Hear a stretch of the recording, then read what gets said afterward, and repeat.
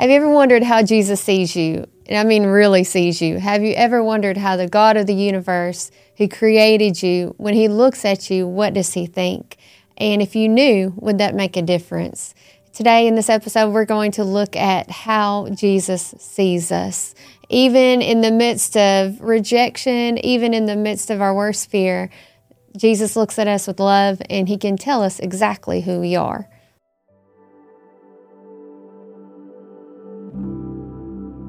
Welcome to the Closer to Jesus podcast. My name is Ashley Enos, and I'm convinced that the answer to every problem is a deeper understanding of who Jesus is and how he shares his heart with us. Colossians 2:3 tells us that in him are hid all the treasures of wisdom and knowledge. Each episode will be dedicated to strengthening our relationship with Jesus and growing more in love with him every day, hanging on the promise of James 4:7 that says if we draw closer to God, he will draw closer to us.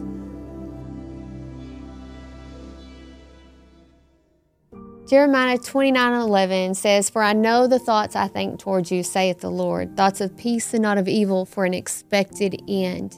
And how amazing is it that Jesus thinks about us? He has thoughts towards us, and he spends his days thinking on those thoughts. And he is not confused about what he sees when he sees us. He's not perplexed. He doesn't ever feel afraid or worried or not sure. Jesus is very certain about his own thoughts. And this is enough to stop us in our tracks. He's telling us that he thinks about us. The God of the universe who created the smallest butterfly and the largest galaxy has time in his day to stop and think on us. And these are the words of someone who is interested in building relationship. He doesn't just think on us because he created us. He thinks on us because he loves us and wants to get to know us. And the woman at the well, she needed that revelation. She needed to know that Jesus thought about her in order to move forward with her life. Psalm 92:5 explains, "O Lord, how great are thy works, and thy thoughts are very deep." His ways and thoughts are so much higher than ours that we would never know them if he didn't tell us. If it wasn't for the fact that Jesus desires to share himself with us, we would never be able to even catch a glimpse of who he is. And when we encounter this God who loves with so much abandonment that he would sacrifice his own son for us, he imparts his ways and thoughts into our life. We start to think like he thinks, and we start to do like he does because he shares himself with us. And we are changed because he took the time to do it. Just the knowledge and experience of spending time with Jesus is healing. Let's read about this infamous woman at the well, the one who started out with rejection and fear and didn't want anything to do with anybody, and yet she was changed because Jesus took the time to stop and talk to her. John 4:6-10. Now Jacob's well was there, and Jesus, therefore, being wearied with his journey, sat thus on the well.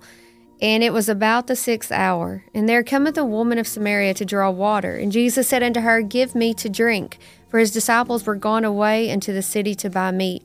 Then said the woman of Samaria unto him, How is it that thou, being a Jew, askest drink of me, which am a woman of Samaria? For the Jews have no dealings with the Samaritans.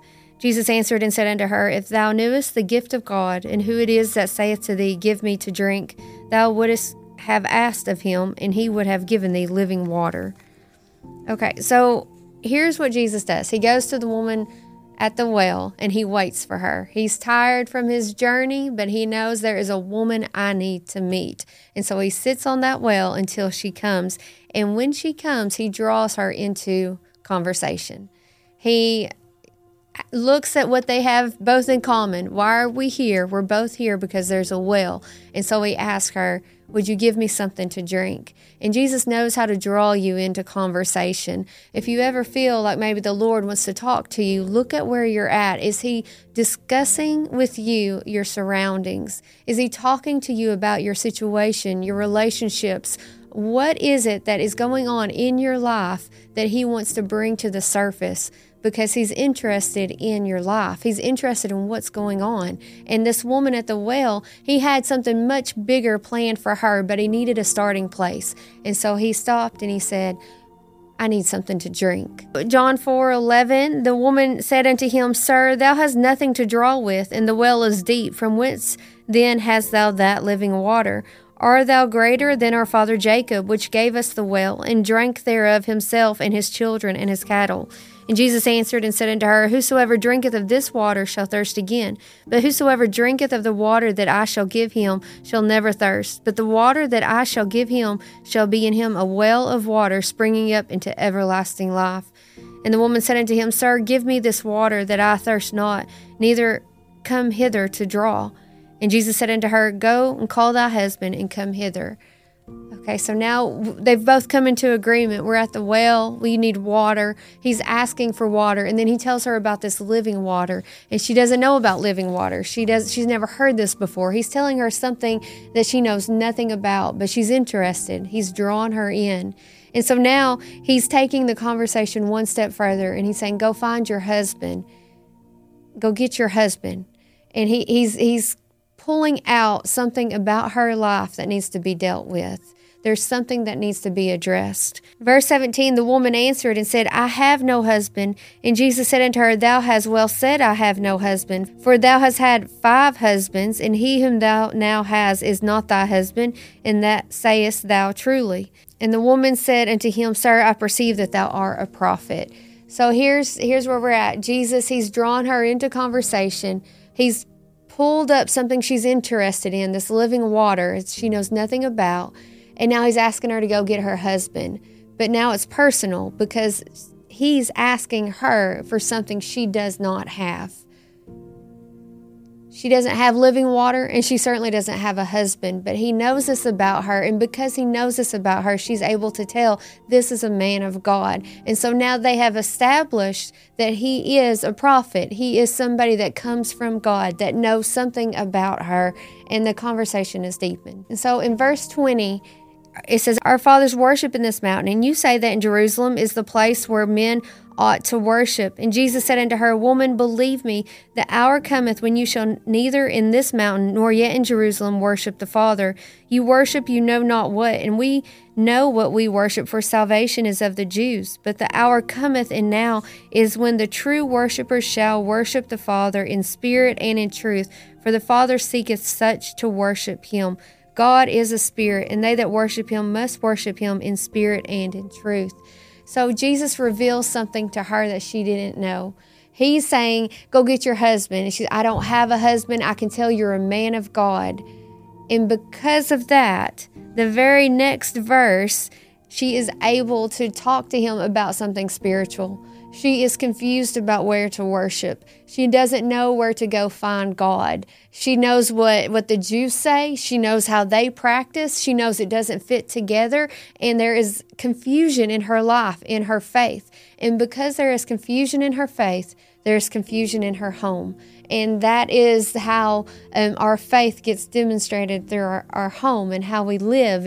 And if she knew where to worship, if she knew for sure where to find God, maybe everything else in her life would come together too. She needs to be seen, and she needs to be known, and she needs her questions answered.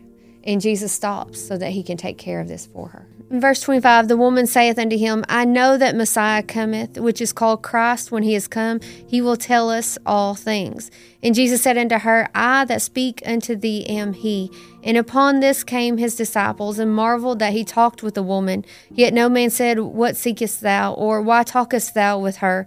The woman then left her water pot, and went her way into the city, and saith to the men, Come to see a man which told me all things that ever I did. Is not this the Christ? And then they went out of the city and came unto him. So now that her understanding is cleared up, when God frees her from that confusion, she doesn't know where to worship, but Jesus is sitting there telling her, you just worship in spirit and in truth.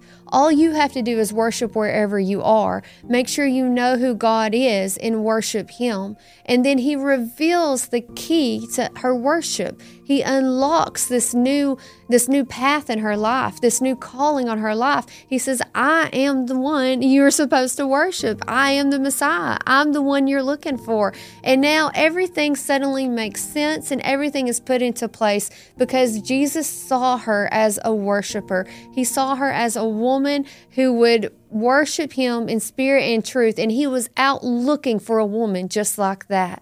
And so this woman at the well had come there, and she had been rejected, and her life was a mess.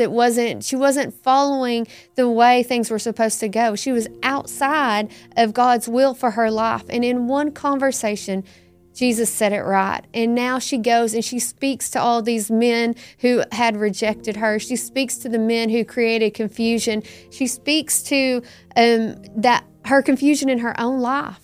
And she says, come and see the one who told me who I actually am. Not who you think I am, not what I did wrong.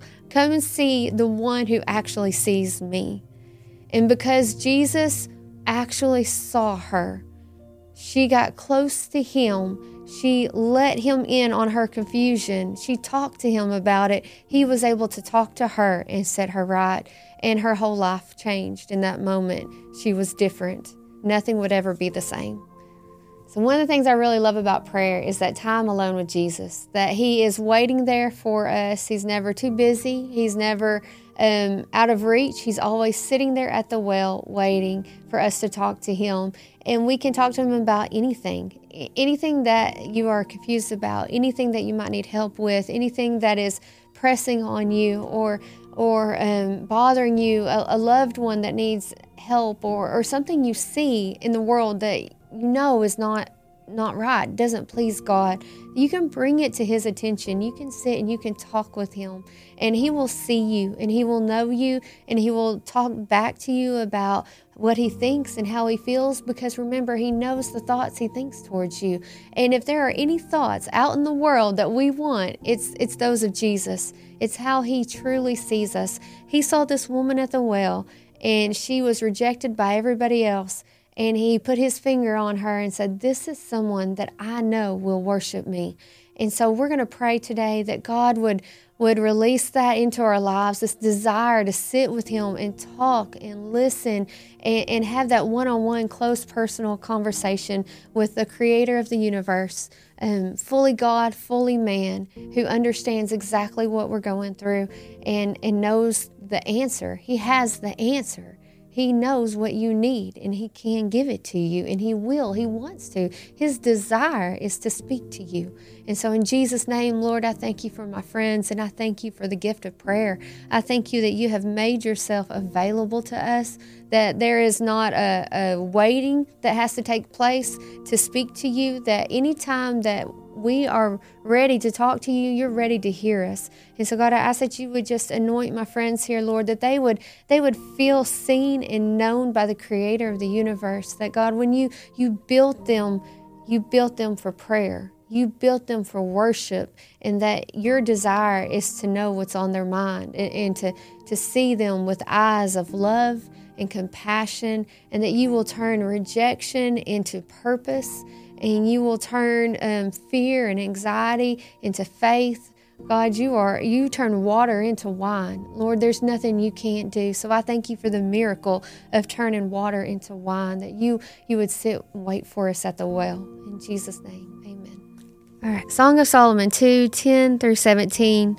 My beloved spake and said unto me, rise up, my love, my fair one, and come away. For lo, the winter is past, and the rain is over and gone. The flowers appear on the earth, and the time of the singing of birds is come, and the voice of the turtle is heard in our land. The fig tree putteth forth her green figs, and the vines with the tender grape give a good smell. Arise, my love, my fair one, and come away. O my dove, that art in the clefts of the rock, in the secret places of the stairs, let me see thy countenance, and let me hear thy voice. For sweet is thy voice, and thy countenance is comely. Take us the foxes, the little foxes that spoil the vines, for our vines have tender grapes. And my beloved is mine, and I am his, and he feedeth among the lilies. Until the day break and the shadows flee away, turn, my beloved, and be thou like a roe or a young hart upon the mountains of Bether. How do we take what we've learned about the woman at the well and apply it to our lives? How do we draw closer using this experience to help us in our own walk with Jesus? One, we intentionally spend time with him. We make time. We dedicate time. He owns time. He is the creator of time. And so we give him time and be honest about what's going on. Be truthful with the God who already knows. Talk to Him about where you're at and what you're going through, and expect Him to help you, and He will. And as you draw close to Him, He will draw close to you.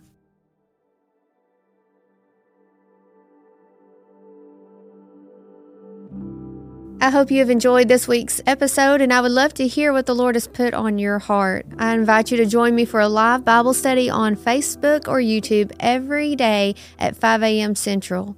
In this study, we are moving faith forward as we connect with Jesus by making Him the first thought on our mind. Visit ashleyenos.com to find books, Bible studies, and more, and you can always find me on Facebook or YouTube.